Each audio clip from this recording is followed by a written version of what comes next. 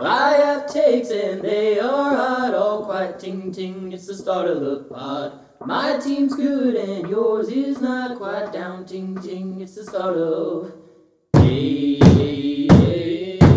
oh. It's the start of the pod. Hello!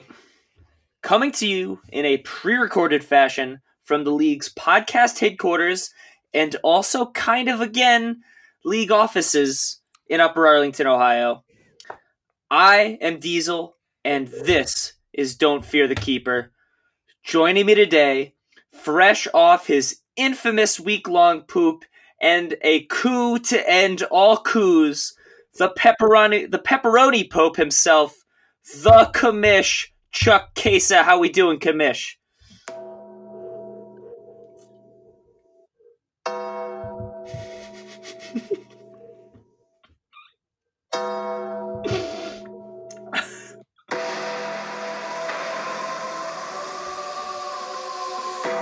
John, it's incredible to be back from the dead, having regained the throne. All is right in the world, John. That's all I have to say. Yeah, no, I think you're right. I mean, I personally am all for any situation in which I don't have to be the commissioner, and also Alex doesn't either. So, like, I lost, but so did Alex, and you have the reins back, and I think all seems to be a little bit more right with the world. You said this before we started recording, but the best part is that, you know, Alex does what he does. Basically, as Collinwell put it, half the league just threatened to quit and be like, fuck this league. And I was like, you know what? I think it's time for me to be in charge again. And Alex was basically like, yeah, that's fair. Like, clearly I am not up to the task of doing this, which again is simply just having to manage a fantasy football league. Charlie, it's become, since you stepped down, it's become so much more than that, in that we have created some sort of very annoying and toxic House of Cards style drama. But, you know what? We're going to get to all that in a little bit. We have a lot to get to today. Because on top of that, we also have, it's the last week of the regular season. Everyone is still alive, effectively. And we have, enough analysis to, outsize 6 Mount Everest, really. So let's get to that. But before we do, let's recap the past week's action.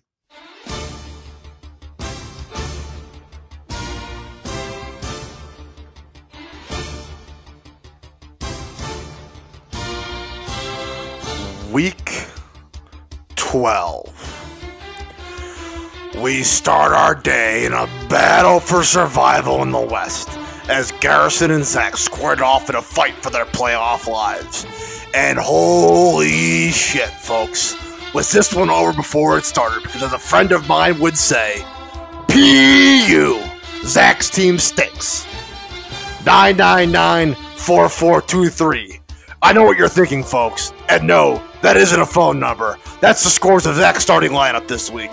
The players don't matter because Zach's squad doesn't deserve that level of recognition in a week that saw him flirt with the all-time low-scoring record for much of the week. Scary Gary, on the other hand, came out with a vengeance and did his best to drive fear into the hearts of Zach and everyone else in the league with his performance. 24 from famous Jameis, who overcame another day of 75 interceptions and rounded to 313 yards and 3 touchdowns. Tossing 29 from Derrick Henry Ford, 27 from my ball Zach Ertz, and that would be more than enough for Garrison, as, once again, Zach's team was a pile of garbage this week. Gary, 129.8. Zach, 58.6. Ahem. Alex tried to throw the game to hurt Brian's playoff chances, allowing Mike to win a game in which he scored just 79 points. But the league revolted against old Commissioner Aces, voting to remove the Zettler rule exception and forcing a win upon Alex before removing him from office in favor of the league's one true son, the Commish. The final score is kind of an afterthought in all that, but Alex 121.3, Mike 79.0. Ladies and gentlemen, I take you now to a clash at the top of the West in this season's Game of the Year, as Colin and John squared off in a slugfest, the kind of which they'll tell tales of for future generations. Both teams put their dicks on the table in this one, trading blow for blow all weekend. Colin struck first, using Thursday night to grab a huge 27-point game from DeAndre Anthony Hopkins. John swung back, though, as 34 from Hindu McCaffrey and 37 from Leonard, not 4, not 5, not 6, not 7 net, firmly showed John was not to be taken lightly. Colin connected again, as 24 from Chef Mayfield and 24 from Nick Chubba True put John on the mat. But old Jay got back up and kept fighting, hitting big with 19 from Devontae Adams' family and 17 from Julian Edelman, thanks to an opening left by Colin and Aaron Jones 4 points. But in the late rounds, John ran out of gas, as 11 from Charky Chark and the Funky Bunch and 10 from the Browns defense would allow Colin to deliver a knockout blow, as 25 from Curious George Kittle and 37 from Chris. All I do is win no matter what, is what punched John out cold and ended his fight. Colin 174.3, John 161.1. Next, we take you to a true matchup of David versus Goliath, as Chuck and his ass took on Ben and his slingshot. Chuck tried to throw his weight around early, with 19.2 from Theodore Kamara and 36 from Iron Man's Butler Landry leading the way. But Ben showed some fight, throwing in 12 from Blue Al Cinder Hunt, 18 from Sean McCaffrey, and Sean Watson, I don't know why I did that, but whatever, and 31.4 from DJ Scoresome Moore. Then Ben loaded Mark Andrews into his mighty slingshot and launched him straight through the 0 points that Amari Cooper Cup scored, killing Chuck instantly. Final, Chuck 108.5, Ben the Giant Killer Hood 110.3. And finally, we take you to a crosstown throwdown as Paul and Brian took it to the streets to settle old scores. Paul got started early as Eric Barry Ebron struck on Thursday night for 8. Brian got going as well as 22 from Calvin Ridley Scott and 22 from Jared Allen Cook put him in the driver's seat. Toss in 17 more from Ezekiel Elliott Ness and 13 from Tevin Gary Coleman, and Brian looked like he cruised to an easy victory. But a clunker of 4 from Courtyard Marriott Sutton and -1 from the Raiders defense, and Brian left a glimmer of hope for Paul. The Sultan of Steubenville seized the opportunity, using 36 from Samuel Lamar Jackson, 9 from Justin Tuck and cover, and 16 garbage time points from Big Play Bob Woods to silence the haters and cause Brian to once again snatch defeat from the jaws of victory. Paul 104.4, Brian 103.1. And that is your action from week 12.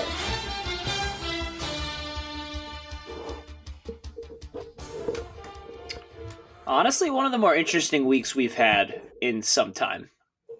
It really was. I would like to say I was most proud of 9994423 not being a phone number, but being Zach's scores this week. I was very proud of that one.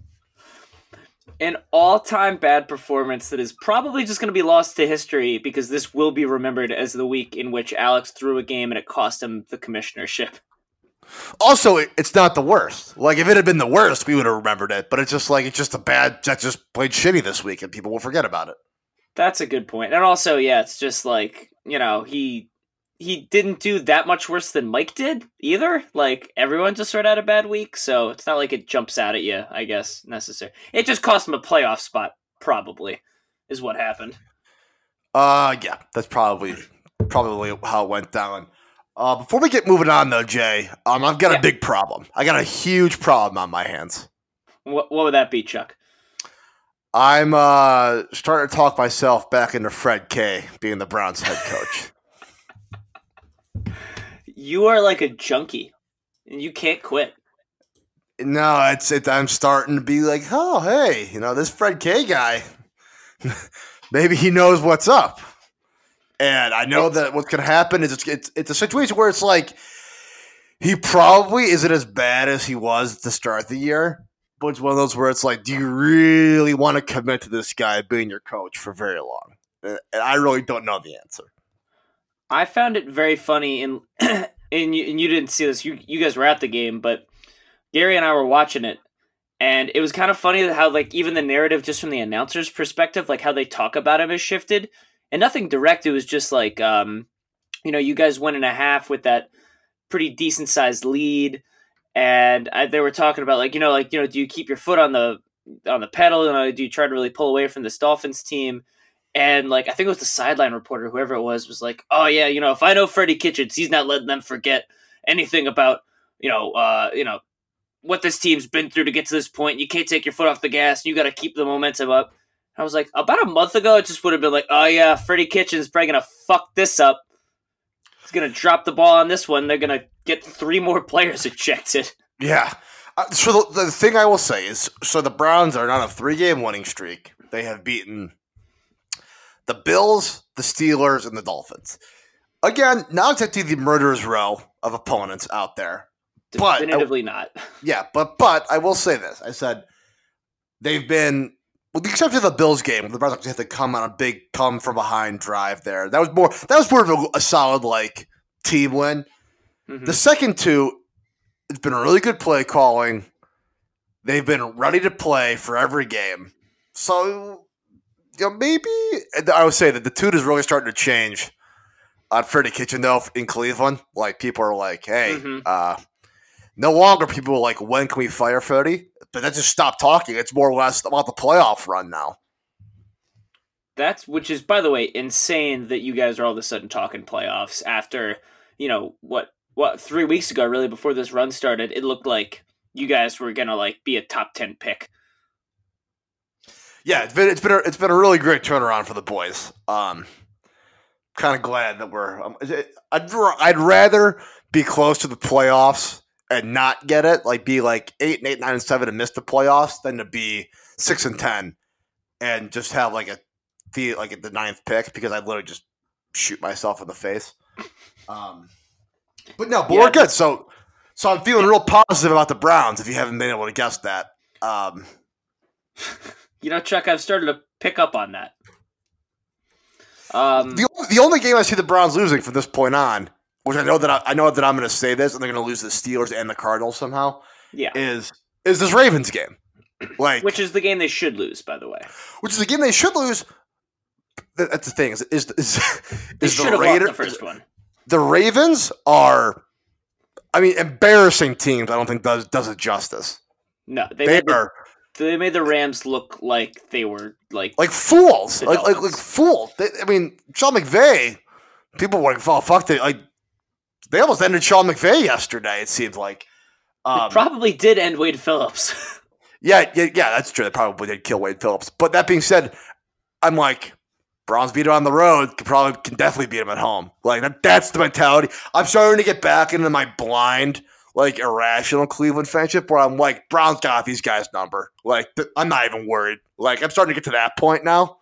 So that's our favorite Browns fan, Charlie. Pay attention on the stretch for me to just explode when the Browns lose a game. So just get ready for that. You are a powder keg, Chuck, and the spark will be Baker Mayfield interceptions. Let me tell you that much. Hey, my boys don't turn the ball over anymore. So and penalties too. Those you guys still commit. And they only committed like 5 penalties in that Dolphins game. That's true. They had I think most of those were in the first half, so it looked like it was going to be bad again. But you're right. They cut it out. What I've learned is, which is actually, this is not like I didn't like invent something new here, but with both Hunt and Chubb running the ball really, really well, it's a lot harder to get holding penalties on run blocking schemes than it is on pass blocking. That's true. And the Browns, it seemed like the Browns ran the ball like really well and a lot the last couple games. So we'll see if that continues. I'm personally excited to watch your resolve crumble under the weight of these expectations. Yeah, it's going to be real tough. It's going to be a tough one. Okay, well, let's move on, Chuck, to our first segment today. And this is a segment that we have installed pretty late in the game, but we're going to do it anyway. It's going to be called Coup 2. the sequel. I have it as Coup Part 2. I think that's what I call it. Coup Part 2, sure. We'll call it Coup Part 2. Anarchy! Anarchy! Anarchy! I don't even know what that means, but I love it! It's the sequel to the smashing success that was my impeachment. This is now the failure of Alex. So we're going to sort of run through just sort of the timeline of events that led to this. Sort of the lasting impacts. And then also we should probably just mention like the rule changes at the end too, just because those did happen in the middle of all of the Alex getting ousted and half the league almost quitting nonsense. This is true. So where this all started, Chuck, I think you'll agree, is Alex deciding to throw a game to Mike, which was... I'd say it actually started a year and a half ago when I entered in that rule that said that in the last 2 weeks. So I made 2 modifications to the Zettler rule after its original inception. The first being that in the final 2 weeks of the regular season, you are allowed to not field a full lineup, if you wish, in an effort to control playoff matchups and seedings. What I thought that would mean was that people that were already in the playoffs would help control who they played in the playoffs. Meaning, like, an example this year would be Colin is the 1, Alex is the 2. Between you and me, John, like, we'd rather be the 3 seed than the 4 seed. Or vice versa. Or if you thought the 2 seed was better than the 1 seed, you'd rather be the 4 seed than the 3 seed. So maybe you want to control who you see on your path there. And then so I added that, and I added that stipulation, which I don't think anybody has an issue with, and I think it's still kind of an effect, where if your defense and your kicker are the only ones left in your lineup heading into Sunday or Monday night, and you've secured a victory already, you are allowed to pull them to prevent a loss. And that would make sense. Complete sense. I think that makes sense. I think people are still okay with that. Now, if they're not, I'm sure we're going to hear about it, tomorrow morning. Very soon. But immediately we'll hear about that. So that was my intention with what happened. And then Alex happens. Yeah, and then Alex happens. Alex takes advantage of the rule and is, to my knowledge, really the first person to take advantage of that rule. Usually things are close enough, we're all competitive enough. No one that I can remember has really truly thrown a game in the way that Alex did this week. So last year was really the first year where it was a thing. And to my knowledge, it was a situation where, kind of like this year, where there wasn't really a situation for somebody to affect an outcome by throwing a game. Yeah, I just don't think it lined up well for somebody to do that.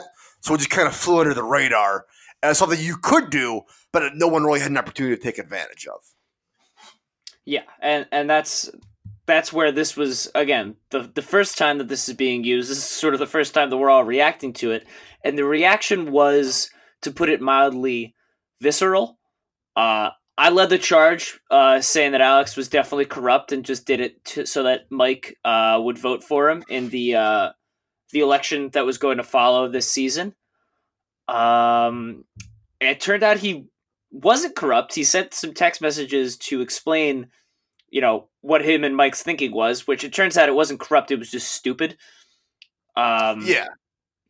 And the end result was that he sort of set in motion his own demise because all of a sudden people started to get really frustrated with the idea that Garrison and Mike were going to just intentionally pull both lineups and go suicide pact and die. So that is where I think is where it spun out of control. If you have Alex in that isolated situation pulling his lineup to keep Mike alive, nobody's happy about it, but nobody's up in arms. Like we had moved well past that being stupid. Like when it happened, like it was just that's a thing. I think we had moved past that. No one was like pumped he was doing it, but we're like, you're allowed to. Yeah, it's not ridiculous. Enter Brian Easterling, who, in a shocking turn of events, brings up both the outcome of Mike and Garrison tying what would happen, and also allows them informs them that if they're able to pull their lineups and guarantee a tie, Yeah. securing themselves legal. each a spot in the playoffs. Which, like, if I was them, having never made the playoffs before, I'd much rather do that and guarantee you can't lose than worry about screwing one or the other. Like, Yeah, there's really absolutely. there's no reason to not do that. My favorite point of this whole thing, though, was that Brian's like, they would have got there eventually. I was like, maybe? Like, I when I was- sincerely doubt it. when I was going through the things, I had not factored a tie into any of my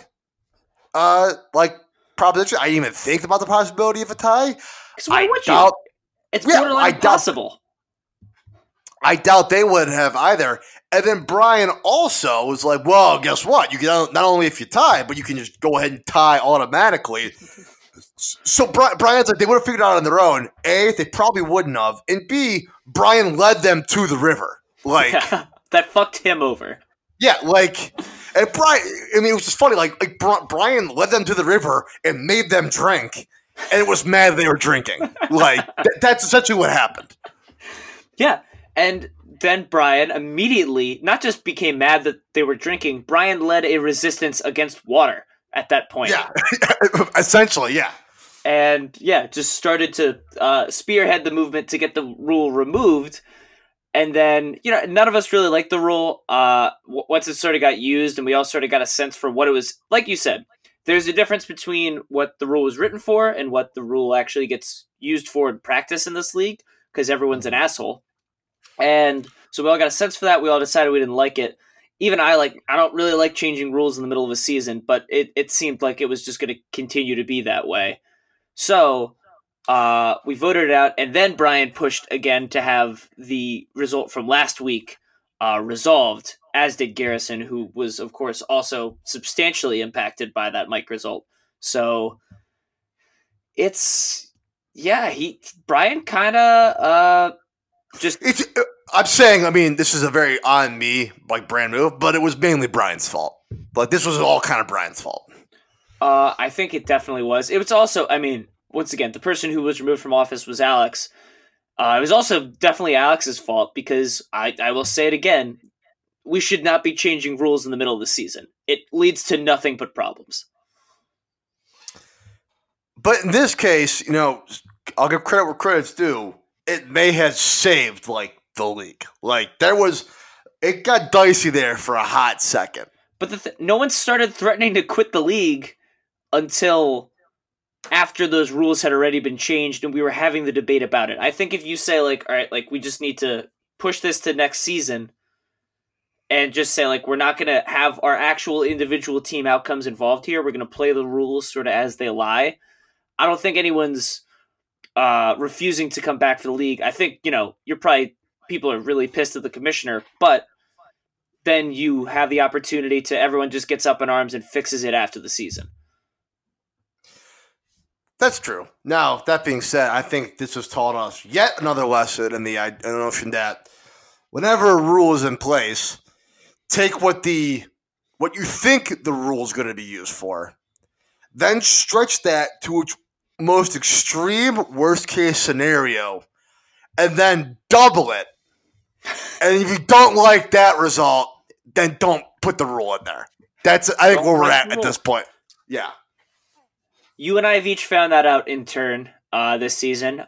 You to very good effects, to be completely honest with you, and me to very tragic ones. So, I mean, this. Obviously, I had a lot to gain by the rule being changed and the result from last week being overturned and all that. But from a pure league standpoint, Mike and Garrison doing what they did eliminated 90% of the crazy playoff scenarios. Yeah, that we can predict here and things that could happen. So I was more pissed that it was going to be nothing matters anymore. If I beat Brian, I'm in, and if I don't, then it's going to come down to points for. Yeah, which is still the case. That was still kind of the case, but there's more of those that can play out. It's no longer like now Zach's game. really matters now. Now, Aaron Paul's game really, really matters now. Stuff like that. Yeah, no, I think it is for the better, definitely. I just think that, the potential for things to get really heated and unnecessarily aggressive when you are debating changing a rule mid-season and at that point changing wins and losses, that is just too much, I think, strife in the middle of all of us that, I think it just is automatically going to turn toxic pretty much every single time. Well, every time so far. Luckily, we've I think we've gotten past it. I think everybody is happy with where we're at. The only person that has a right to be angry is Mike. He's really the only one that has a 100% legitimate reason to be angry. And even then, he put up 76 points.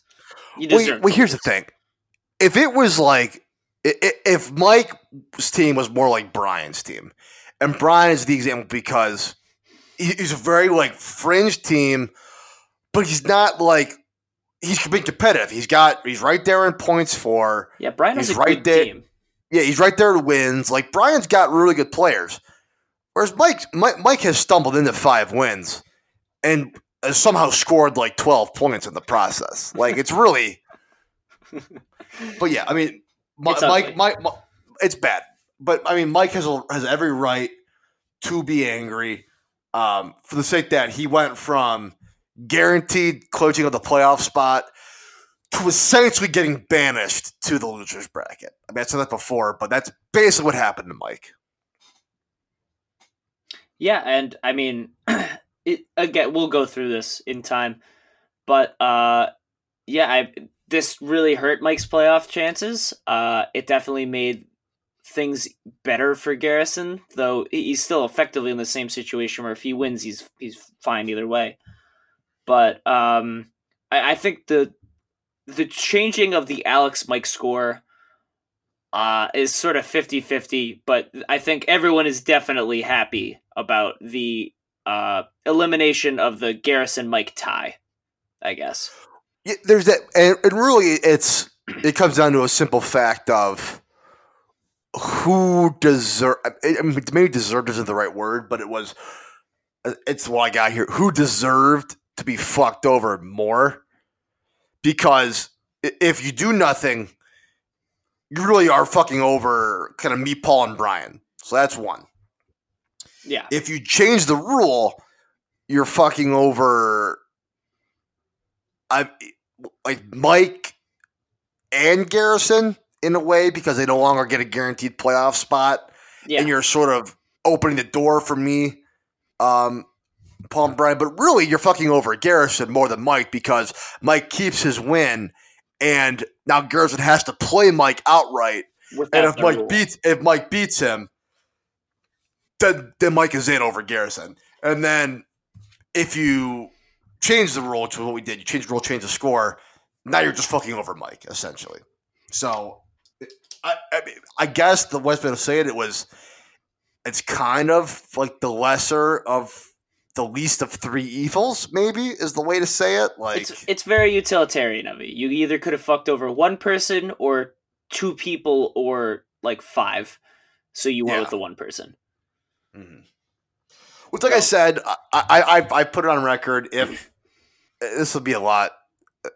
All the problems will go away if Ben can just take up his rightful place and lose the league. I don't think Ben is the worst team. Oh, and again, we'll get to that, but I don't think Ben's the worst team. I don't. Not right now. Yeah, but Ben's just shown the ability to have laughably low performances, so we will see. That's true. Yeah, but I've said if Mike loses, I have to be held responsible, and if Mike refuses to do the $75, I will, out of my own pocket, for the sake of alleviating the problems caused by a rule that I wrote, will eat that $75 and give that to the winner. I'm thinking at that point, all the tempers would have subsided, and Mike would probably just be fine with coming in and doing $75. But really, ideally, Zach or Ben lose the league and all the problems go away. That's true. And, Chuck, because you were that honorable and because you offered to do that, just to complete our sort of timeline of events, you took back the commissionership. You stepped forward and said, essentially, people started to say, like, we need Charlie back. And you just stepped forward and said, like, Alex is no longer commissioner. I have taken back league manager responsibilities. And no one fought you. And it was more of a celebration, I would say. It was kind of like when Napoleon came back and people were like, he's the king, he's the emperor of France again. Like, got him. Which, Chuck, to that end, so Charlie and I are drinking Chales during this pod just for the sake of for the sake of celebration here. And to that end, Chuck, I toast you, the commissioner, the commish, back where you should be, back where I think we need you at this time of turmoil in the league. So, to you, Chuck. I appreciate that, John. Cheers. That was Charlie John drinking a beer on sound. Sound. On tape. On tape, thank you. I guess that this kind of more or less proves that I am a stage 3 leader. Is what that means. Okay. So I could be wrong. Something like Colin, maybe Brian would know what I'm talking about, but you got 4 stages of leaders. Stage 3 leader is a person that sort of reaches the top of their organization, and after they leave, the organization goes to shit. A stage 4 leader is somebody who leaves and the organization keeps improving. Like they've put the groundwork in place to allow it to survive after their departure. Yeah, you definitely aren't that. Yeah, so clearly I'm stage 3. I thought maybe I'd be able to be a stage 4 and get some more people involved, but you orchestrated my demise, or you helped orchestrate my demise. I don't want to hear it. It's true. You sowed discord. That's true. To your point, though, Chuck, you were commissioner for 4 years before this, right? That's correct. Yeah, so you were 4 years. I made it a paltry 8 weeks, but however, I look really good in comparison to Alex, who made it a whopping 4 before being removed from office. So you got a little bit of a leg up on the competition there, I would say. Yeah, it wouldn't have been that bad if Alex didn't have to ask like every other day for an explanation as to what the rules meant. It was not a great look in that regard for old A-Lock and his leadership abilities. Yeah, and again, I think we, as a group, probably just need to do a little bit better job of taking a breath and not losing our minds when things don't go our way. Because I do think that more than the rule changes or the competitive nature of the league, the idea of people getting like really worked up and pissed and like making other people's lives more difficult over this is what's going to kill the league, because it's just going to make it like not fun to be around. So I think we all need to do just a better job of taking a breath at times. Like, it doesn't need to be like, we can still argue things obviously, and we always will, but like, let's all do a little bit better job of not just being insane for the sake of being insane, and because we're all bored and we feel like just sowing discord for the sake of it. I've said before, sometimes you need to cross the line to remember where the line is at. I think the league sprinted past that line today, and it caused some problems, but I think everybody sort of came back down to earth, sort of got things put in perspective, and I think everybody is more or less happy with where we're at right now. People seem to be in a lot of favor of, let's go through and look at the rules, see what we like, see what we don't like, see what's there, see what works, and more or less set this league up for success, continued success down the road. So I think we got a little worked up today, but I think the league's gonna be better as a result of that. Not just today, number one. I hesitate to point out. And number two, Man, if only someone had suggested we revisit the rules and look at everything after the season. That person would be a fucking genius. It really is great that you got impeached as a joke, and it led to an actual coup. Do I become a stage 3 leader at that point because I left the organization and it got even worse? I think you're stage 2, so I don't think you got to the peak of your powers ever. Okay, that's true. I never had a stranglehold on power. That's true. Someone will correct us on this tomorrow. Okay, Chuck, do you have any address or something that you want to give, or should we move on now? No, but just to sum up basically where we're at now, not like an address, but basically you can't throw games anymore. Mm-hmm. And on the commission again, we will revisit all the rules at the league dinner or before the league dinner, whenever we decide. And the best part about this whole thing is that Alex is still planning the dinner. So Which was the one thing you bitched about, by the way. The only thing about the commissioner you bitched about. Yeah, it's not my favorite thing to do. Like I said, I'm not great on the phone. And so that's one of my things. That's not a good skill that I have. But now Alex gets to be in charge of all that.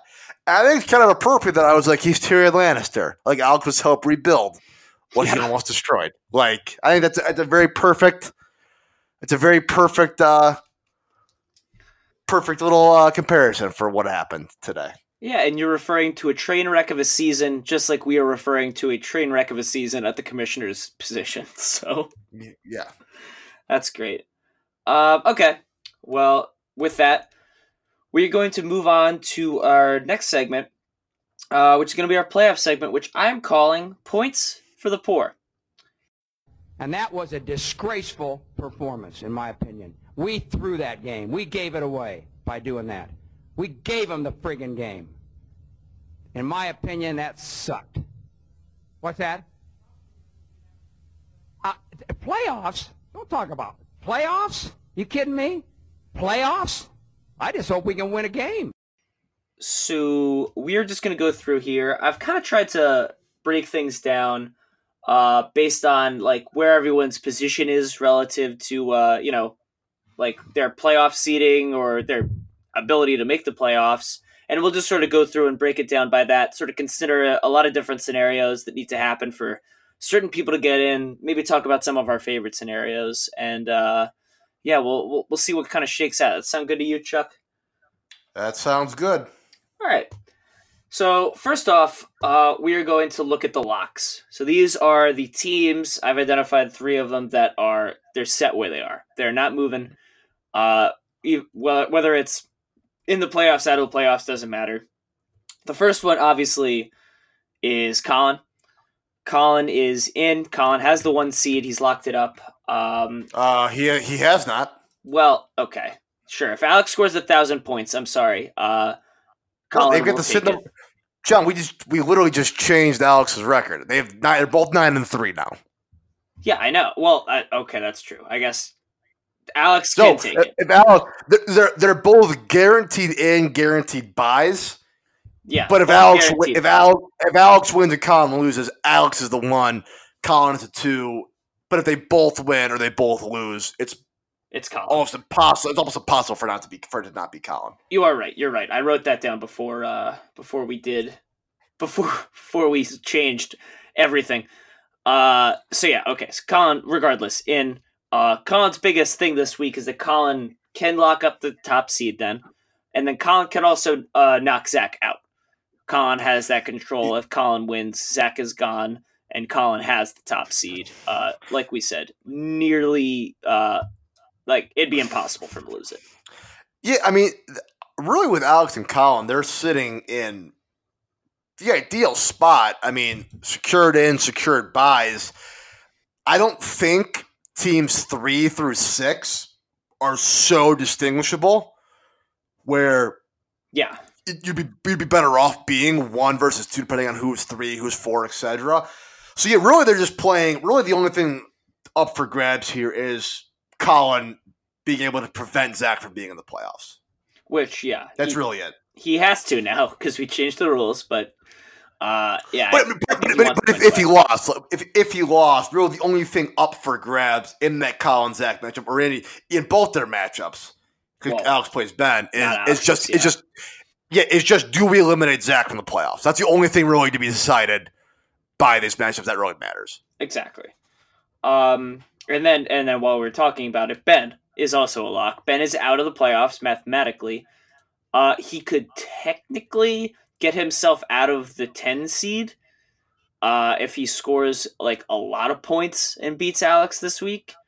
But you know, I don't even remember the number. But So Ben's at 4 wins.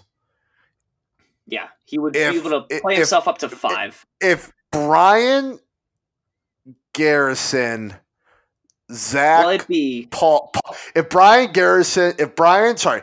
Garrison wins and Brian, Mike, Zach, and Paul all lose, and Ben scores 300 points, maybe 375, he could, in theory, get the 6th seed. So I'm not necessarily talking about not getting the 6th seed or getting the 6th seed. I'm more saying that Ben could play just up to the 9th seed if he just scores. Because here, let me pull up the standings. So Ben needs to score. Where's Ben at? So Ben has 1285. The next team up is Mike at 1334. So that's about 50 points. So if Ben can win and outscore Mike by 51, I guess, he would then jump up into the 9th seed, and Mike would, if he lost, fall down into 10. But I'm not wrong, right? If all those teams, the teams that lose, that have to lose, and Ben scores 400 points and wins, yeah, you're right. He would get the 6th seed. Okay, I want to just put that out there for Mr. Ben Hood to tell him that there's still hope, to not give up, because we're all still. You're not out of it yet, Ben. Mathematically, you have the Cleveland Browns at 0-10, still somehow being mathematically alive for the playoffs scenario at your doorstep. So Ben would need to outscore Paul by what looks like 230 points. Yes. Okay. Which means Ben probably has to drop like 375. Like that's about probably what that means. And Paul could lose also. So Paul could throw up 60 and that number becomes like 310 at that point. Yeah. There you go. Or no, oh yeah, look, that'd be like 390 or 290. That's easy, Ben. You could do that in your sleep. Yeah, this is the Cleveland Browns 0-10 scenario right here. We're good. It is. Okay. So those are our locks. Next, we're gonna talk about the teams that are in, but their seed is very volatile. So that would just be me. I'm calling this category "Just Need a Seed." So that's pretty much just me. I am in just due to how many points I've scored relative to all the other 6-6 teams. And I guess technically this is even less likely than Ben, but if you lost and Brian won and Garrison won and Zach won and scored like 400 points in the process, you could technically, if they all scored like 400 points in the process, you could also be eliminated from the playoffs. So just throw that out there. Zach would have to score 230 points again to catch me. It's possible. The more likely situations, I would argue. Yes. Is that you're probably it. You're probably guaranteed it. Well, and then just so our scenarios are, for me, it looks like it's if I win, I have the 3rd seed pretty much locked up, barring some just bullshit by Charlie in terms of how much he scores. If I lose and you lose, Charlie, I would fall to the 4th seed. And if I lose and you win, I would fall to the 5th seed.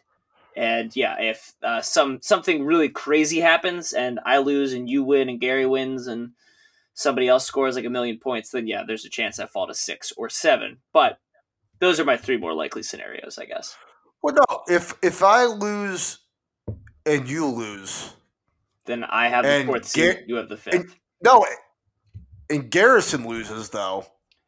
Right, then you're still at the 3 seed. That's true. Yeah, I didn't think about if Gary loses too. Again, some of this I wrote when Garrison and Mike were still playing. I'm stretching this to just the nth degree to it's not throw. bad. That's my favorite part. This is my playoff machine right here. I'm just going to the nth degree to make sure we're not exhausting all possible scenarios here. Well, so I don't disagree with you on that. So I did a lot of this when Mike and Gary were still playing a play-in game, essentially. Now that Garrison has the extra win, I was just essentially counting if Mike or Garrison wins, they would just automatically, one of them 7-6. That is no longer the case. There's no longer anything saying that one team will be 7-6 any longer. This is true. Okay, so that's me. So now we are on to probably we'll call this the second most interesting group of teams. So this is your winning in teams. Number one among those is you, Chuck. Yes. So if you, as we said, if this is all dependent on if Garrison wins. So if Garrison wins, you win, I lose. You are in as the third seed. Yes. And realistically, I think if you win and I lose, and even Garrison, if you win, you got the third seed. If I lose, yes, correct. Yeah, regardless. If you win and I win, regardless of the Gary Mike matchup, you have the fourth seed.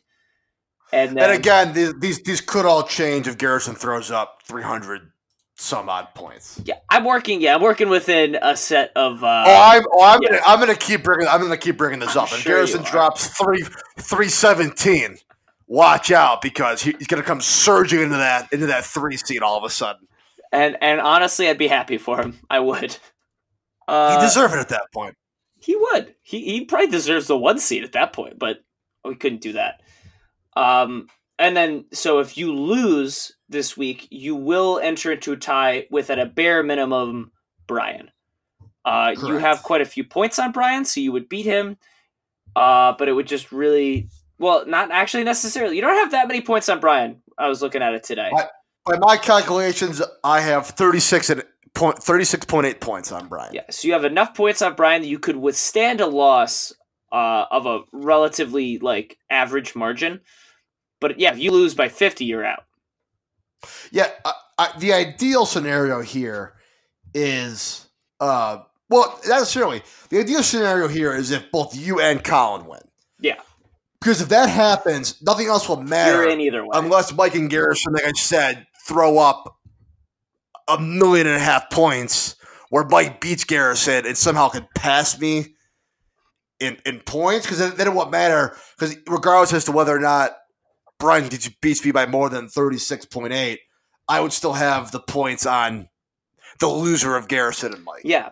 And I should point out, because this is my favorite scenario, I think, because it's the one that introduces just a ridiculous amount of anarchy, I guess. Entropy, maybe, is the better word.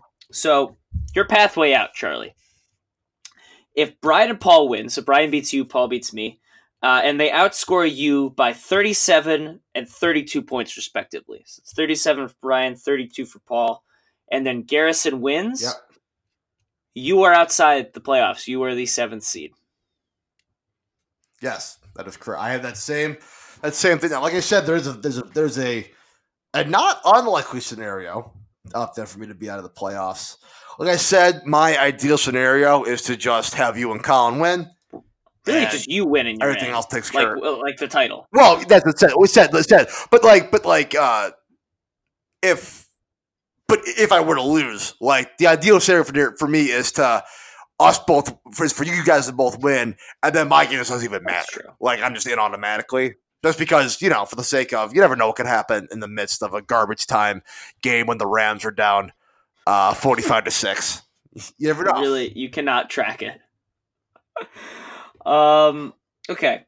And then our second winning in team is Gary. So Gary is in a position where he is the most winning in team because a loss, and there's a pretty good chance he's out because essentially he needs a loss and then for Brian, Paul, and Zach all to lose. If all of that happens, then he can lose and still be in. Again, we're assuming that Mike doesn't beat him by 200. But he's just kind of fucked on points. So he is 100 points behind Paul and Brian, but he's up 80 on Mike. So if Mike beats him and Mike moves into a tie, then Garrison should probably still have it. But yeah, he's just so far behind Paul and Brian. He really needs them to lose. Yeah, it's really – and the person that really gets caught in the crossfire here is Zach, who's sitting at only 5 wins. Like, is going to really need some points to go his way. He basically needs everybody to have a week like he had and for him to have, like, a really good week. And then he kind of enters back into the conversation. And that's the interesting thing is that even if – so, like, let's say, like, Zach wins and it's just a weird – but, like, Zach is only up 30 points on Garrison right now. Like, that's almost nothing. Mm-hmm. There's a chance that Zach could win and Garrison could lose, and just by the way that the 2 games shake out, Garrison still makes it. Yeah. Over Zach on points. Or at least is higher seeded than Zach would be. But yeah, so that's Garrison's pretty straightforward. Win and he's in, loss, and it's just going to be really hard for him to be in. Yeah. All right. Moving on. Our last and certainly most interesting group. I call this one Tie Chemical Romance. It's not my best work. It's also probably not my worst. So this is your group of people who are praying and hoping that they are going to be in a tie at the end of this thing and that they have scored enough points throughout the course of the season to sneak in here. They're praying for just everything to go wrong. Literal upsets across the board. So that's your group of Brian, Paul, Mike, and in a much smaller way, Zach. Yeah. So first we should, I think, just clarify. If any one of these teams wins and the other 3 lose, so, like, let's say, honestly, yeah, to throw out the most interesting situation, let's say Zach wins, and then Brian, Paul, and Mike all lose, then Zach's in. Yes. And that is true for all these teams.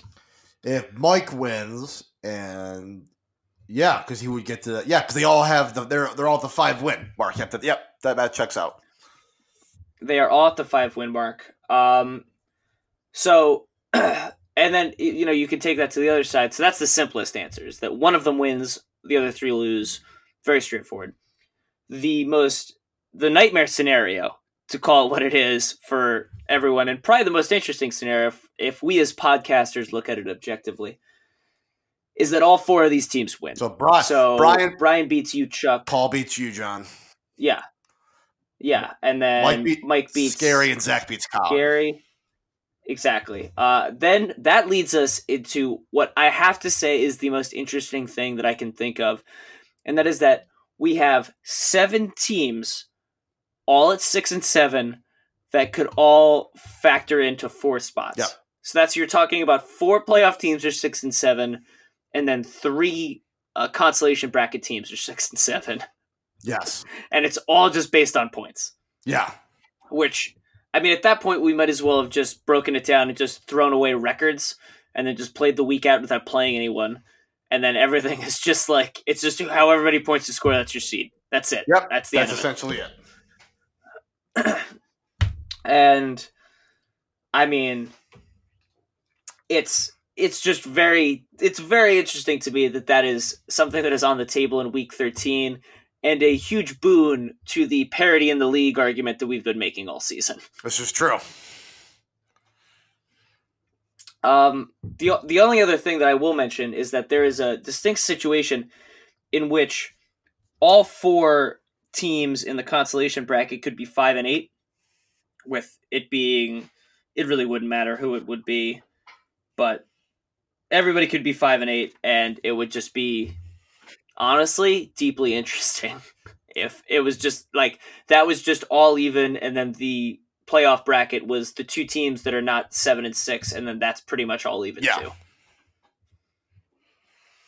So, what do you think, Chuck? I just think that it's going to make for a very exciting week. I especially think that the fact that it's Thanksgiving week and there's 3 games on Thursday really adds to the excitement and changes some things up. But it should be exciting. I had a lot of fun with this. I'm just trying to beat the hog holder Hex. That's all I care about. I don't even care about like trying to compete for like the championship. I just want to make the playoffs so I can put to bed that goddamn curse that we sort of realized was a thing. I'm rooting against it because it would then, if you miss it this year, it then invalidates me missing the playoffs last year. This is true.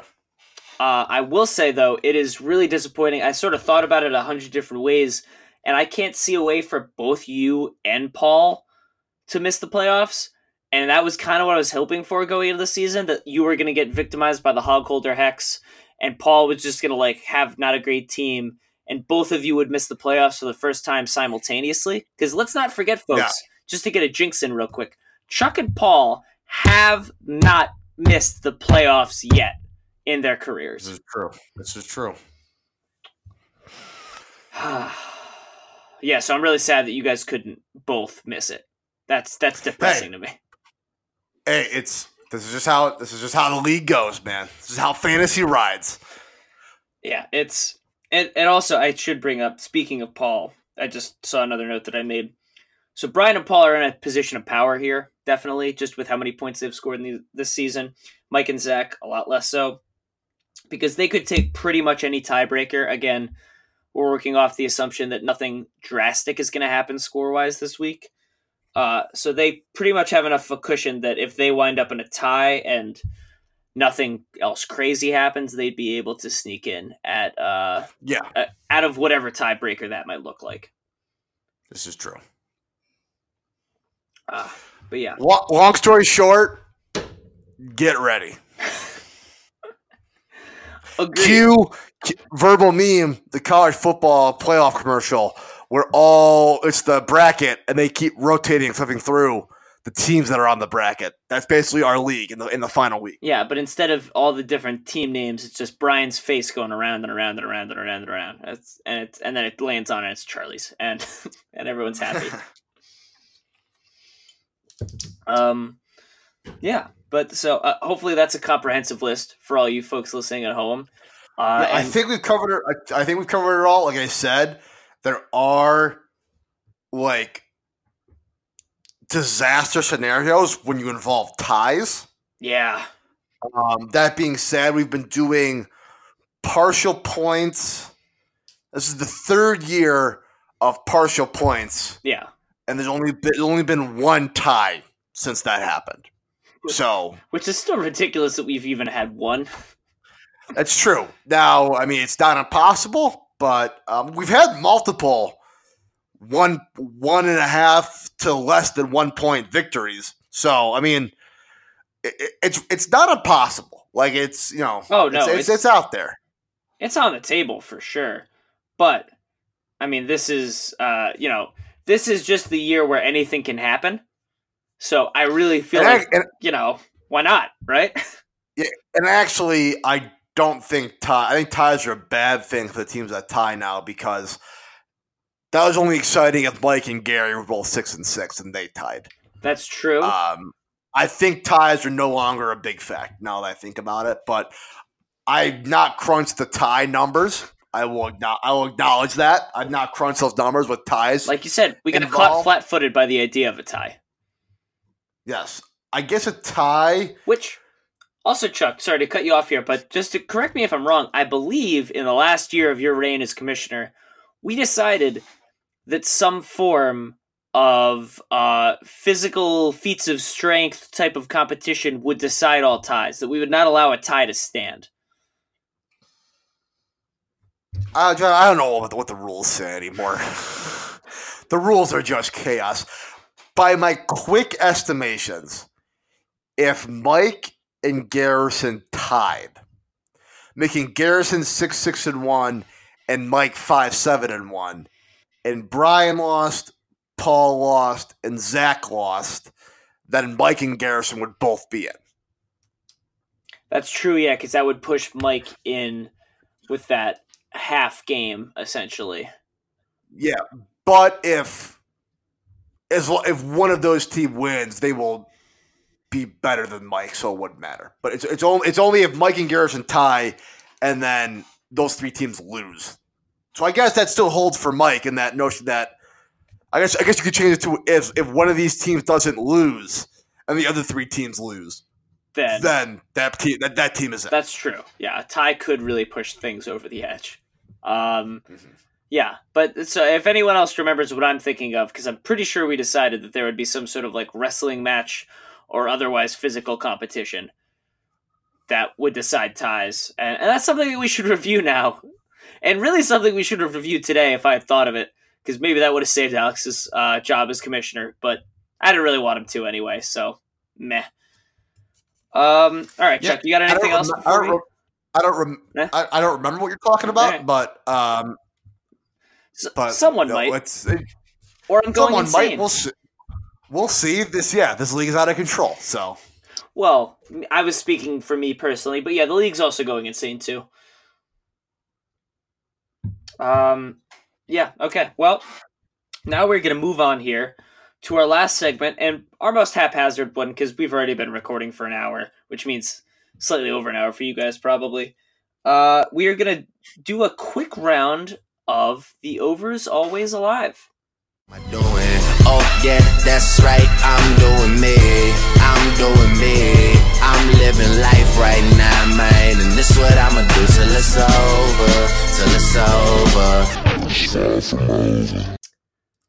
Hell yeah. So Chuck reminded me about this, much to his detriment, much like me reminding everyone of the keepers accidentally, actually. Yeah. Chuck reminded me about this and reminded me that he is up $10 and we haven't done it since like week 3 or something like that. So yeah, not since early in the inception of the pod. So it's not a fan favorite segment, so I've kind of tabled it.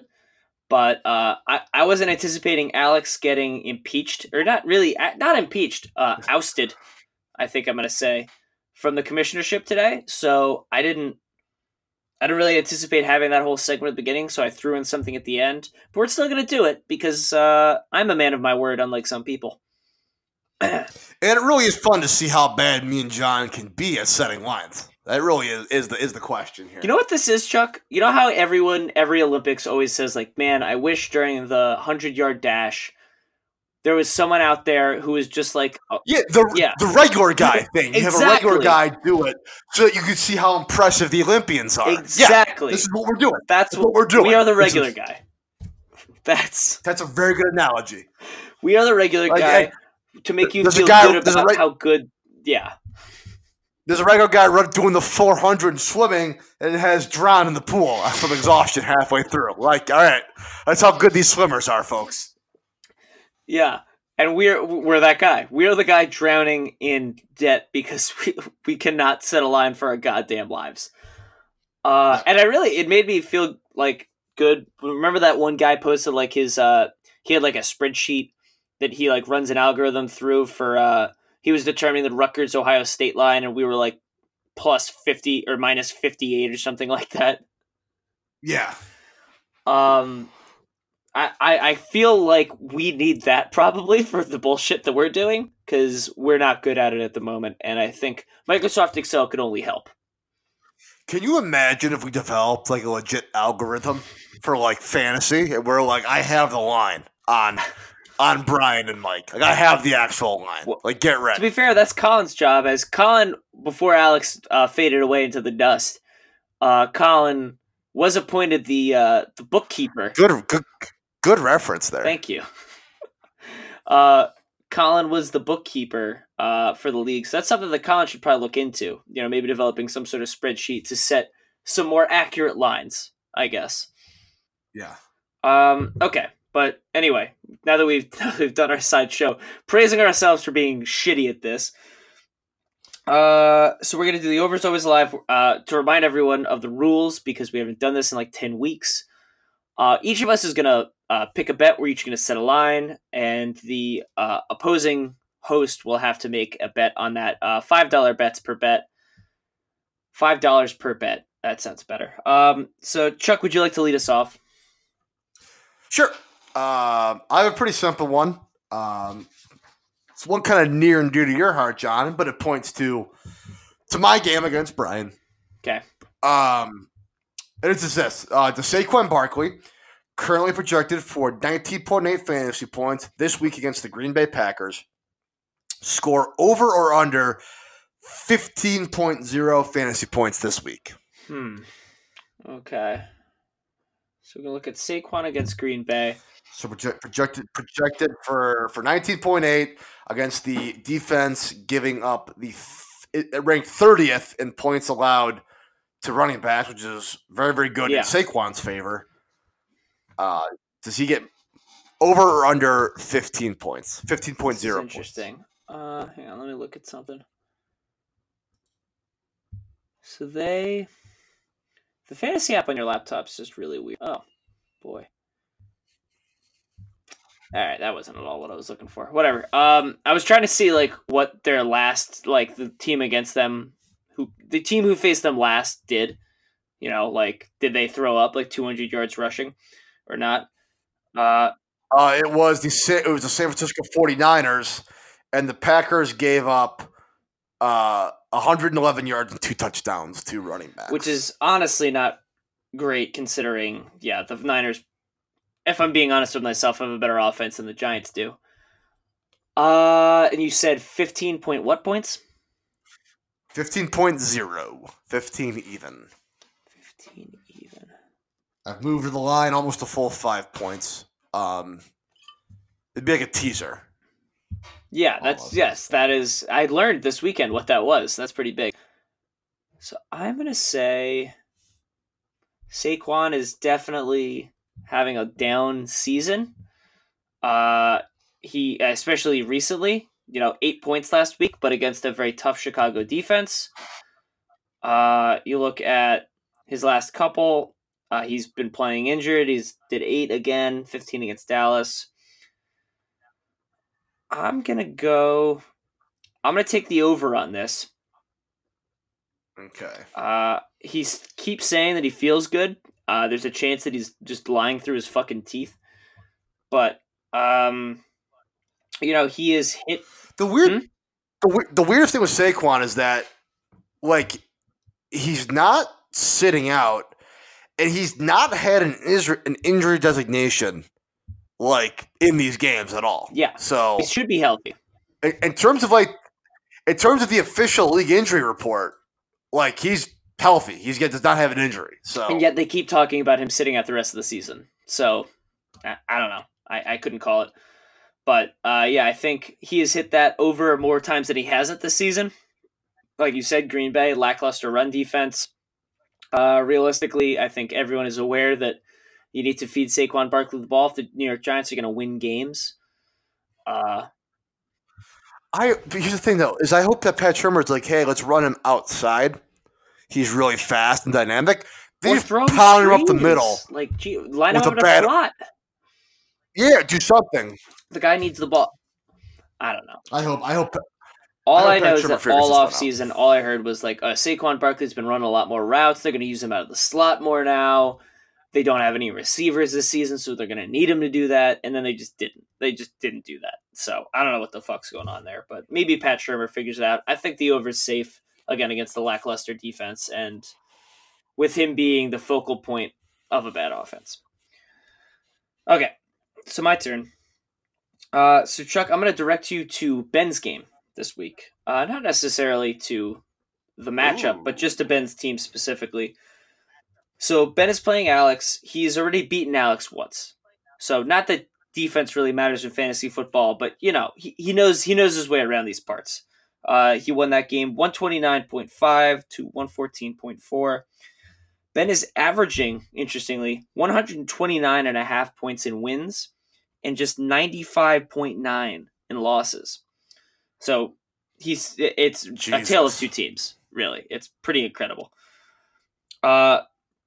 Average over his last 5, he's been putting up 117.1. He is projected for 111 this week, at last I checked, which maybe it moved a point or two, but still. Yes. Wow, 111 that is even, still what it which sits is at. kind of impressive for Ben. But so I will ask you, given all of those numbers, And given Ben's matchups, is Ben over or under 120.5 points this week? I'm hammering the under on that. Hammering the under. You said 120.5? 120.5.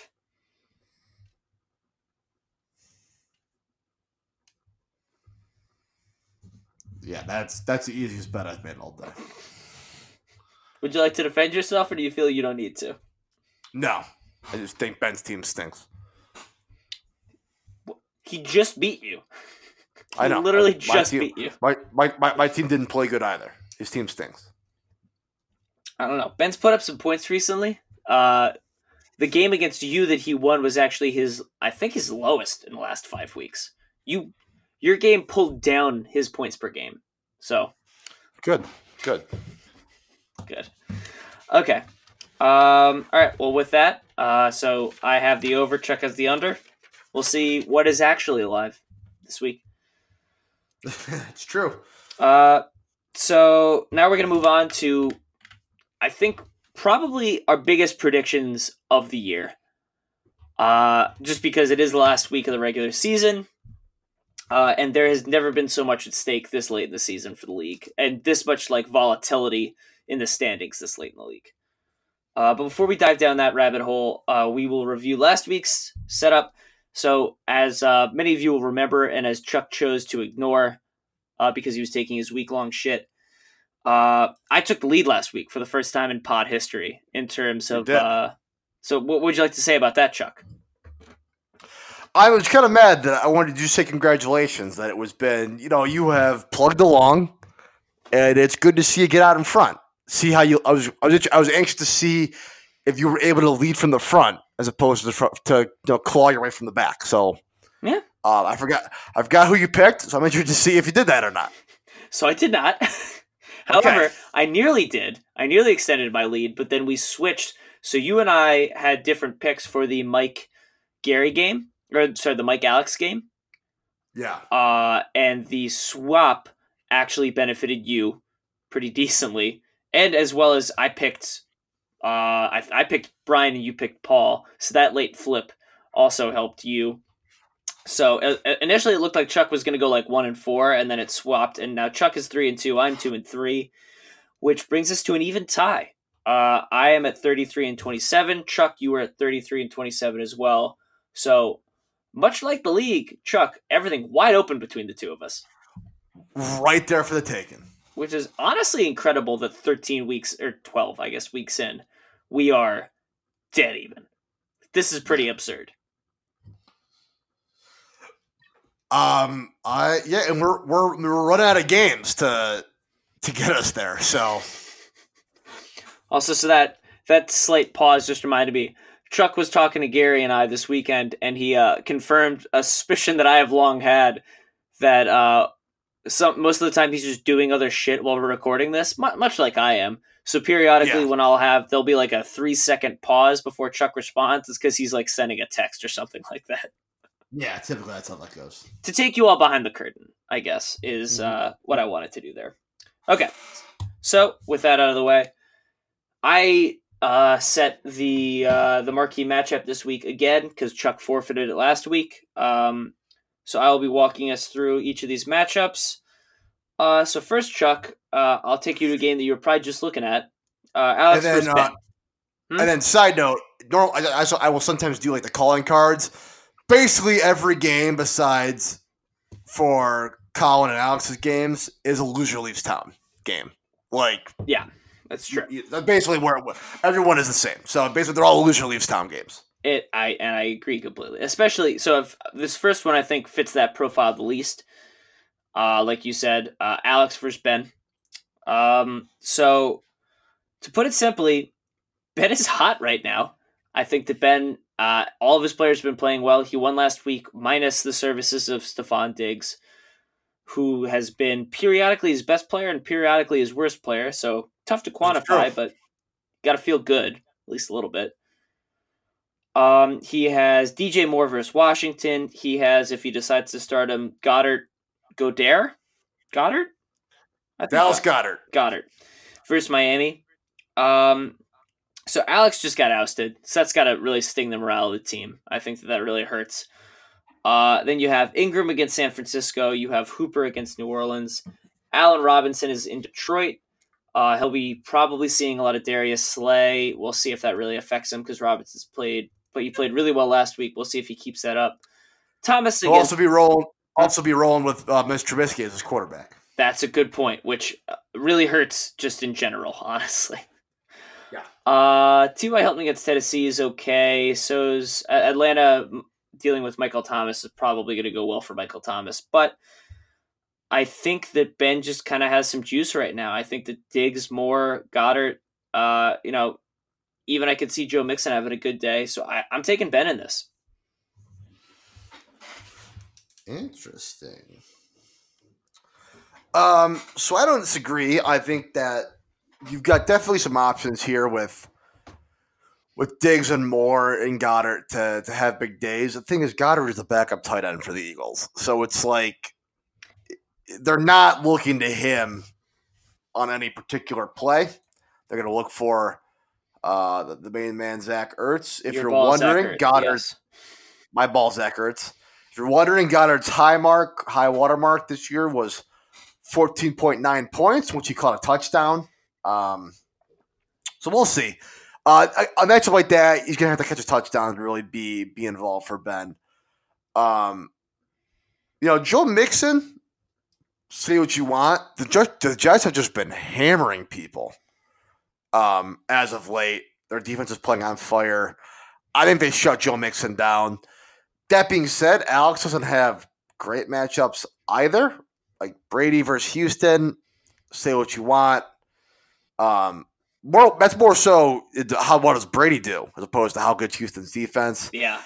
And Todd Gurley, it's like where in the world is Todd Gurley's knees? Like that's kind of the question we're asking now. He's had sort of brief surges of like old Todd Gurley, and then but most of the year it's been kind of this haphazard 10-ish points type of thing.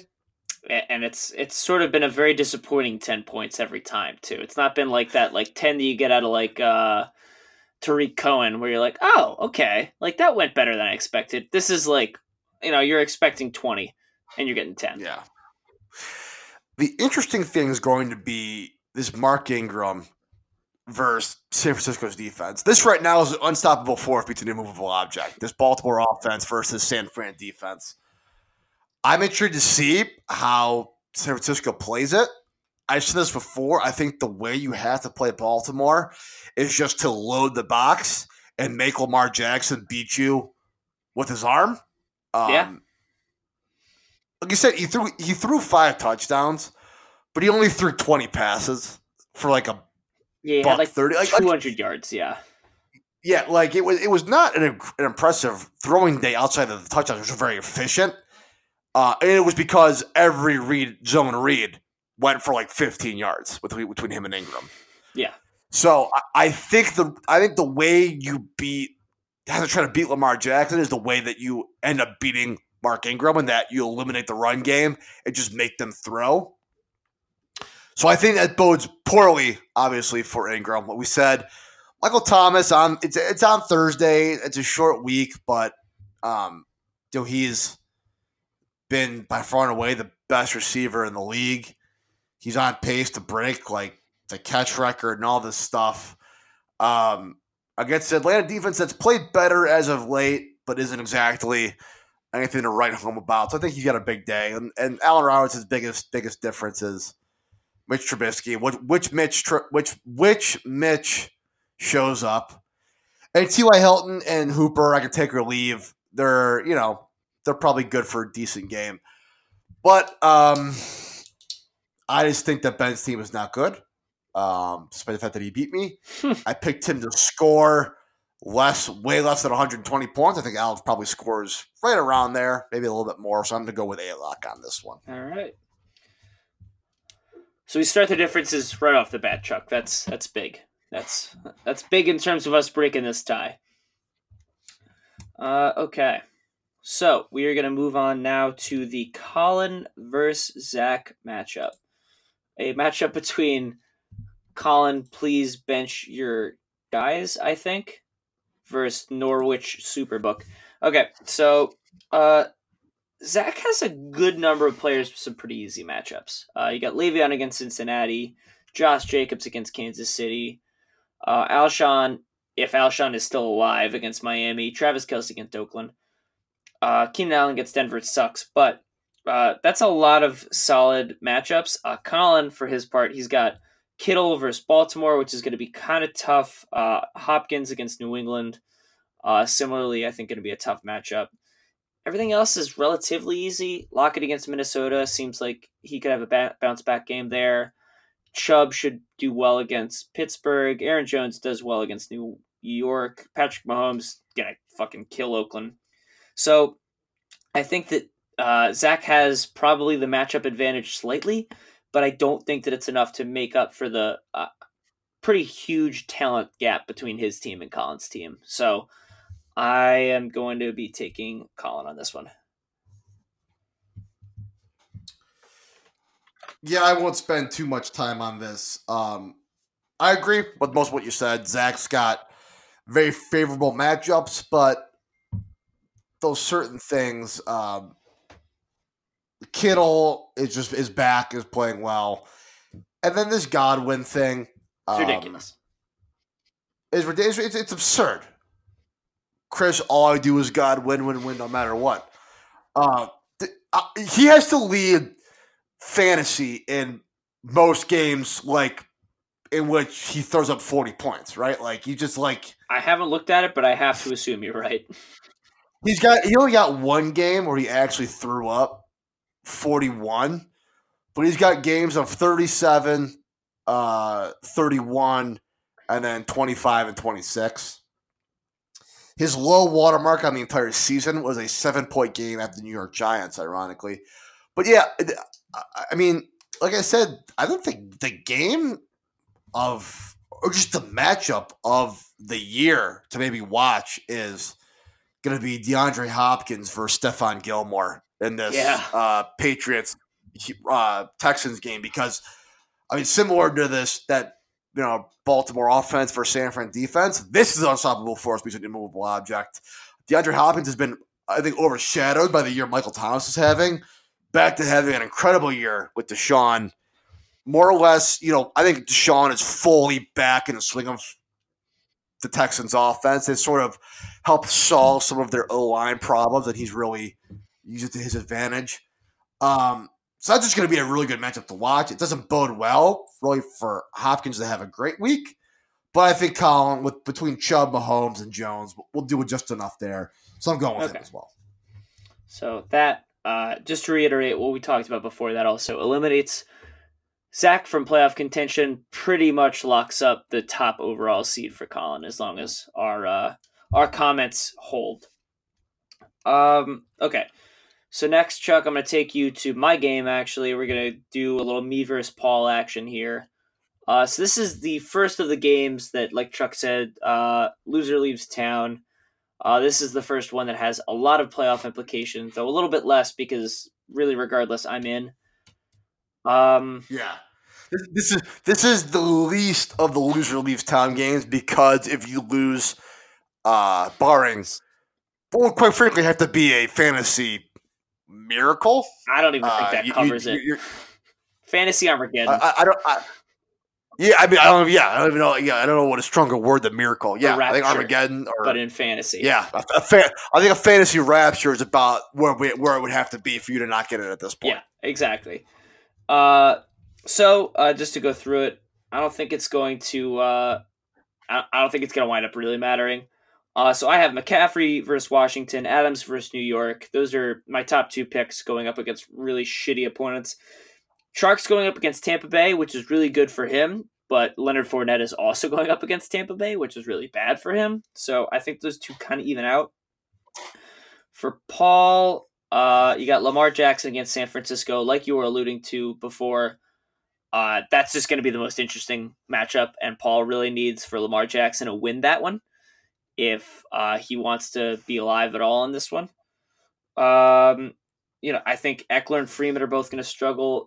Denver's pass defense isn't is good. Their run defense isn't that great, but I think that they're going to be able to do enough to sort of slow down Austin Eckler in the passing game to make it so that that pretty bad Chargers defense is going to be able to do a lot.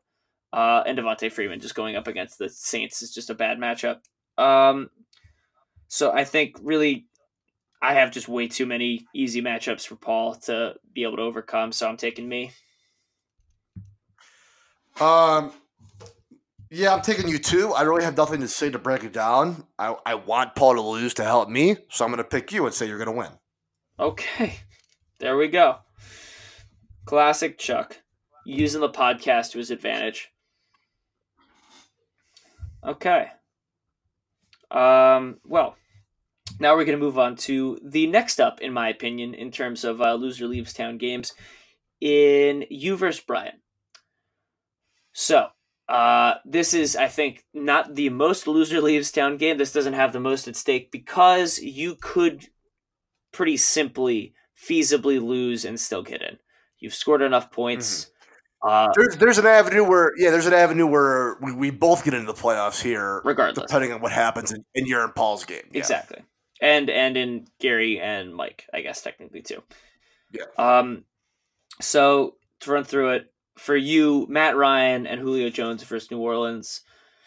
Tough. That's going to be kind of difficult for them to get through. Barkley versus Green Bay is decent, but again, he's been struggling a lot. I'm taking him to I'm taking him to score 15 points, but I'm hedging here and saying that I'm not confident that that's going to happen. Waller versus Kansas City is really good. I think you're going to need some really big days from Amari Cooper against the Bills. Jarvis Landry, I think, will have a good day against Pittsburgh, but still, it hasn't happened yet, and he's been up and down. So for Brian, I think if Thielen plays, if he's healthy, he's going to have a really big day going up against Seattle. That pretty mediocre pass defense.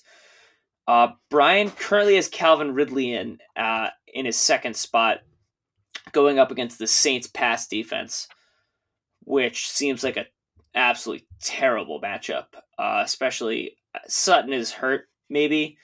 Galladay's against Chicago, so maybe it's his best one, but I still don't like it. I still think it's like really bad. And Cook is going up against Seattle, which is pretty big.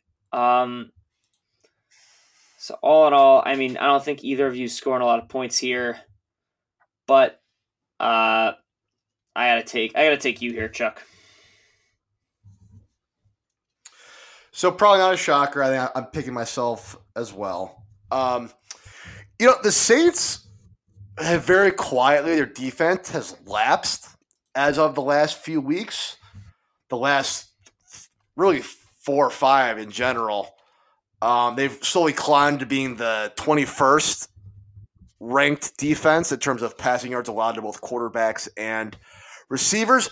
The real kicker of my lineup is going to be Julio Jones. Has not practiced as of this podcast. He was held out both Monday and Tuesday. If he's held out Wednesday, there's a good chance that he will not play, meaning that Melvin Gordon against Denver is thrust into the lineup. Yeah. Which doesn't bode great for me, but I'm confident in the rest of the squad here to sort of pick up the slack. In terms of Bryant, the kicker is going to be, for me as well, Amari Cooper had a really awful game last week, but they're playing the Bills Thursday at home. And we know how you feel about the Bills. Not only that, his home versus road splits, basically all of his yards and touchdowns are on home. He's got like 13 touchdowns at home, 2 on the road. Like 80% of his passing or his receiving yards have been at home. So he's just a different player in that dome in Jerry World in Dallas. They are at home, so that favors him. I think he'll have a decent game. And the interesting thing is going to be here with Brian. So if Julio's out, that obviously bumps up Calvin Ridley into wide receiver 1, or at least more. He's getting more targets. Yeah. But that opens the door for Marshawn Lattimore to now be shadowing and or, getting more coverages on Calvin Ridley, which take it or leave it, see how it goes. I'm interested to see how Thielen and Cook hold up against Seattle's defense Seattle's been winning in a lot of shootouts. And people were more or less waiting for Kirk Cousins for the shooter drop on Kirk Cousins to see if he's really legit or not. But yeah, I mean, I like my matchups enough, and I think that my team will do just enough to not lose, to beat Brian, but also to hopefully not lose by 37 points. So I'm taking myself. That's a fair point. Yeah, and really, it's nice that you have that 37-point safety net, though I'm sure you don't want to use it. No, I'd rather you and Colin both win and just make it a lot simpler. Yeah, but that's a good point. Okay, well, last matchup, marquee matchup. We've reached the point where if I don't make the playoffs, I did it to myself. I didn't deserve it. Chuck, that's big given how many people are threatening to quit the league at the moment if they don't make the postseason. That's. I said before, if I don't make the playoffs, it means I lost to Brian by 37 points, and as a result, lost 6 of my last 7 games down the stretch. So, I mean, I can bitch and moan all I want, but it was right there for me to lock this up 4 weeks ago. It was all in the cards for you at that point that you weren't making it. Yeah, so I've really just done it to myself. I don't make the playoffs at this point. Well, that's big of you. Again, I'd just like to say, for those of you threatening to quit if you miss the league or lose it, whatever. Okay. Finally, our marquee matchup and the true loser leaves town game. Gary versus Mike. Yes. This is the one that, I mean, it has lost a little bit of zest with Mike now gaining a loss after the events of today. However, still huge, still winners in. Loser is going to have a really tough time. So I think it's an interesting one. If for no other reason than because Garrison still does not have all of his players in his lineup. So it just makes it a little tougher to follow, but whatever. So for that will change Thursday morning if it's still that true. case. Charlie officially back in control. We can guarantee it now. For 4 weeks we couldn't. When the commissioner position. Also, really big thing, Chuck. We no longer need to like get Alex on here at any point. Not that we really considered it any more than once, but there's no longer the threat of that. Just as a sidebar. Yeah, this is true. We don't really care about Alex. The power in the league now resides in the pod once more, and the pod within the league. So, Tyreek Hill for Mike. To get back to the actual matchup, big day against Oakland. That's what's gonna happen. Kenyon Drake versus the Rams. I don't know how to feel about. I'm not 100% a believer that Kenyon Drake is just going to be good. The Rams, while they have looked really shitty recently and just got bowled over by the Ravens, do still have a very capable defensive line that I think could potentially give Kenyon Drake some problems. So, as much as I like Hill, Gallup is just a clear number 2 receiver. He could potentially be the number 3 receiver just with how good Randall Cobb is playing periodically this season. Yeah, that's true. The Randall Cobb surges have been brutal for Gallup. Honestly, very exciting. It's great for like football. It's brutal for Gallup and for Mike, I guess, in this situation. Greg Olsen against Washington seems like it'll be big, though. You never love to hinge your hopes on Kyle Allen's ability to throw the ball. No. Dangerous game to be playing, especially after how they ended that game last week with him throwing 2 incompletions on the goal line. For Gary, Juju, I think is going to struggle even if he plays. James Conner probably won't play. Yeah, it's looking more and more like he's probably out. Yeah, he could be out for the rest of the season, honestly. Who knows at this point. He's already projected for 0 as of today, which is just a bad sign. Marvin Jones Jr. for Chicago, I don't think it's necessarily a guaranteed loss. I don't think that it's going to be a guaranteed he doesn't score a point. However, on a short week, that's just asking a lot against, a pretty good defense here in Chicago. Defense that a lot of people thought would be the best in the league. I think James White is going to bounce back for Houston. I think you have a lot of checkdowns there from Tom Brady. And then you have Derrick Henry and Terry McLaurin, Scary Terry. I think they both thrive in their matchups. So I think Garrison is going to take this one, but it's going to be mostly on the back of his running backs and the fact that Mike doesn't really have anyone with a great matchup. Yeah, for Mike, the question really is where in the world is David Johnson? Like, is he dead? Is he like at this point he can only serve to fuck up the running back spot for Mike with the Kenyon Drake. Mike's running backs are Kenyon Drake and Ronald Jones. Ronald Jones. The second, Charlie. With, come on. Give him some... with hear me out. With Latavius Murray, I'd start Bo Scarborough actually at this point because he's had a couple really I'd start good games. Latavius Murray. Latavius Murray nearly out-touched Kamara last week. Yeah, that's true. I'd start both Watkins and Hill too. I just say let's hope it's one of those weeks where Pat Mahomes slings and everyone gets involved and it doesn't matter. More so than Sterling Shepard. I'd also throw Brandon Cooks in there against Arizona. Like, why not? Like, he only had one reception or whatever last night, but I think he's better than that. For Gary, like we said, James Conner probably out, but we are in Derrick Henry season. John, we've eclipsed the latter half of November. This is where Derrick Henry shows up all of a sudden. People forget Derrick Henry probably won a lot of people their fantasy leagues last year with his multiple 30-plus point weeks in playoff season. So I think he's due for a big one. I love Zach Ertz against Miami. With Marvin Jones, Chicago's defense is tough, but you get the kicker there being that Trubisky could probably throw a pick at any time.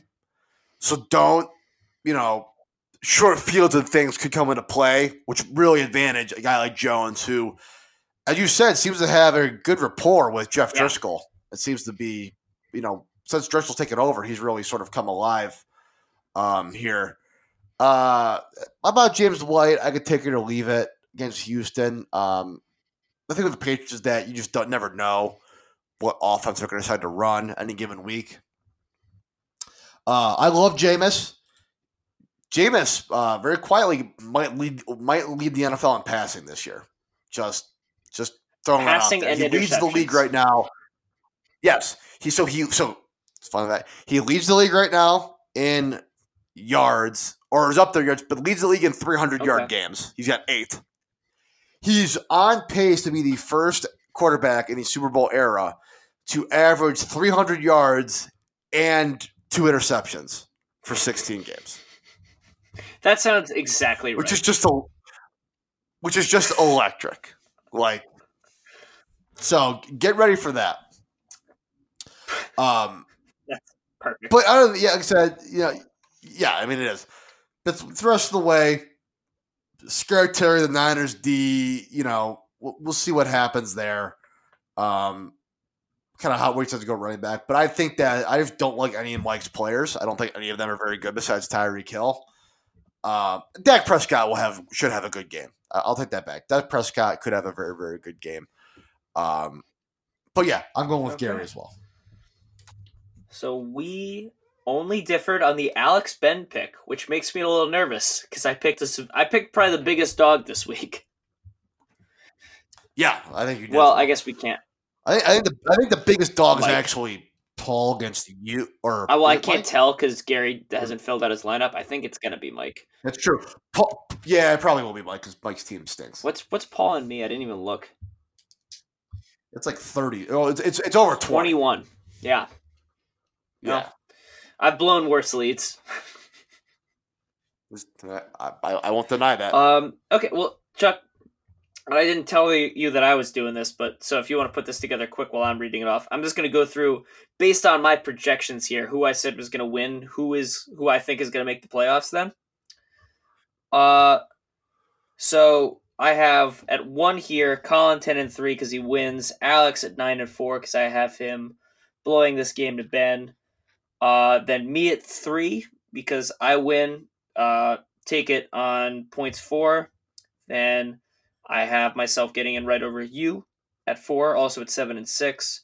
And then Gary also at 7 and 6 to round out the top 5. And then in the 6th seed, because now I'm just going to have to try to predict points 4 due to some ties, leading a pack of 5, 5, and 8 teams, I have Paul sneaking in. Though I would be very unhappy if this was actually the result, because then both of you would have made it, and your stupid streak of making the playoffs would have survived. And then I have Brian at 7, just on the outside looking in, just losing out on points 4, and then Zach, then Mike, then Ben, rounding out my 10. So yeah, be Brian versus Ben, Zach versus Mike in the losers bracket. Yeah, I'm going to go very similar. I'll go Colin, Alex, you, myself. I'll go Scary Gary, and I'll slide Brian in there as the 6th seed. That's big. I don't care about the 7 through 10. They're losers at that It really doesn't matter. I just like numbering them. Yeah. Okay. Well, there you have it, folks. We are at, let's see here. Yeah, 140. That sounds exactly right. Yeah. So, I think that's about going to do it for us here at the pod. Chuck, do you have anything else to add? I've had to poop for the last 45 minutes, so feel free to thank me for my service tomorrow. No one do that. John, please acknowledge we did not have to stop. That's for me to true. poop. I should acknowledge that we have not cut. This has all been done in one take. So I have to tip my cap to you for that. However, I think it's ridiculous that you just took a full week-long poop, Charlie. Week-long. And now you're all of a sudden turning around and saying you have to do it again. I think that it didn't take. That's my concern. I will not lie. It got real dicey there for a hot second. At the end of the Chuck versus Brian game, right when you started going through your Garrison versus Mike breakdown, it got real dicey You really there made for a a run second. for it? All right. Well, We merely had a meltdown. all right. Well, then I'm going to take it easy on Chuck here then, folks, because he is our commissioner now. I guess he can punish me. I guess I'll just remind everyone, though I guess now it's Charlie's job, to please set your lineups. Or don't. It doesn't matter because we got rid of the Zettler rule exception. But you should do it anyway. We will see you guys all back here next week to review what happened and to preview the first round of the playoffs. But until then, peace. Scat!